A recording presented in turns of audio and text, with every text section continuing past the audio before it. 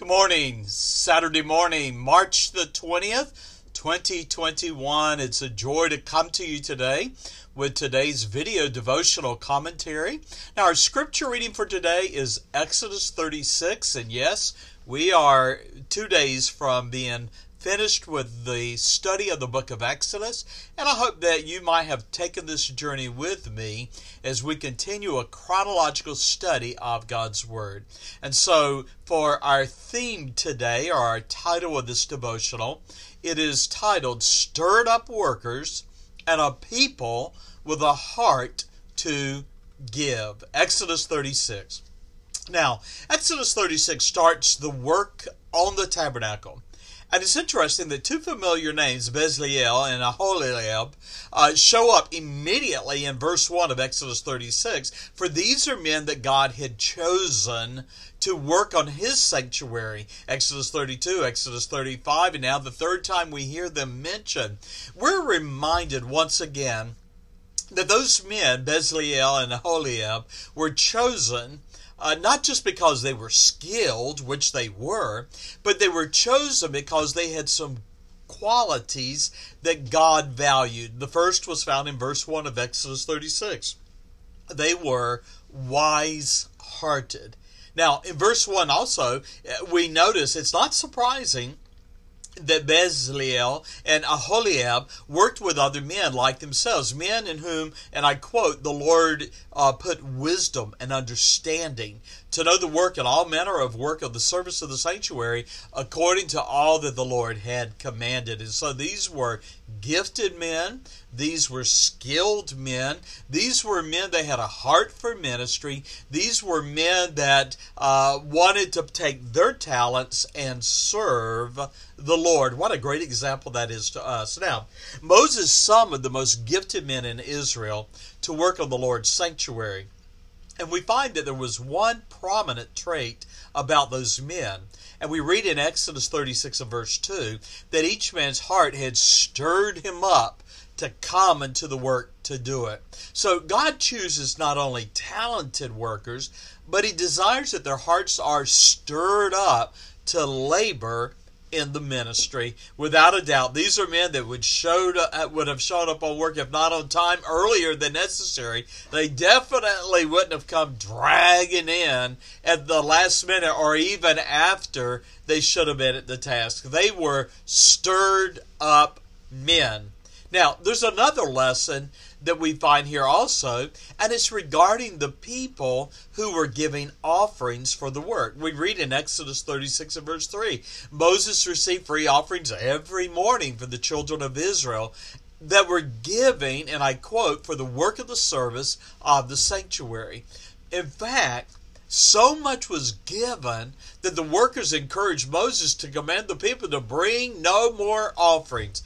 I doubt there's a church, a pastor, I know I've never experienced it, where so much is given that you have to say, stop giving. And so, two great examples. The first, those working had a stirred up heart. The second, those supporting the work were giving so much that there was no more that was needed to be given. Well, the balance of Exodus 36, and I encourage you to read it, we'll talk about the various materials that were used, the curtains that were used, the covering of the temple. It'll talk about the veil that was within the tabernacle itself. Now that veil, blue, purple, scarlet, fine twine, and had cherubims that were embroidered on it, was separating the interior of the tabernacle from what is described as the most holy place. Now, the most holy place is where the Ark of the Covenant and the mercy seat would be located. There's also the description of the curtain that acted as a door going into the tabernacle in which only the priests would enter. Now, I want to close today's devotional and invite you to consider for a moment the veil that partitioned the outer court of the tabernacle from the most holy place. The outer court, only the priests could serve there. The inner court, only the high priest could enter once a year. And that was to sprinkle blood on the mercy seat as a sacrifice to God for His sins and for the sins of the nation. Now here's a question. Why the partition? Well, it reminds us that sin separates man from God, who is holy and without sin.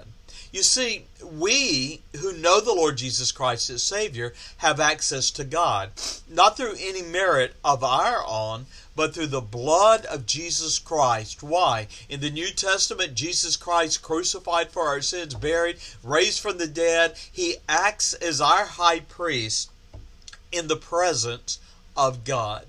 We're reminded, as I close, Hebrews 9:22, and almost all things by the law are purged with blood. Now listen to this. Without shedding of blood is no remission. Somebody will say, well, I don't want any part of Christianity. I don't want any part of a bloody religion. Well, how foolish you are.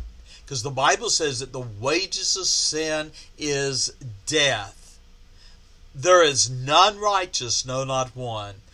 All have sinned and come short of the glory of God. My friend, we are all born sinners.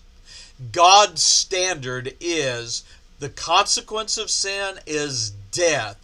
But there is hope. And that hope is that we might be redeemed not only from the slave market of sin, but redeemed and saved from spiritual death and separation itself. When Jesus Christ died on the cross, the veil that was within the temple was torn from the top to the bottom. Suddenly the way to the mercy seat, the way to the Ark of the Covenant was open. Hebrews 9:27 and 28. And as it is appointed unto men once to die, but after this the judgment. So Christ once offered to bear the sins of many. Unto them that look for him shall he appear the second time without sin unto salvation. There is no remission of sin, the forgiveness of sin, without the shedding of blood. Jesus Christ has done that for you, and I ask you to trust him as your Savior. God bless you. Bye-bye.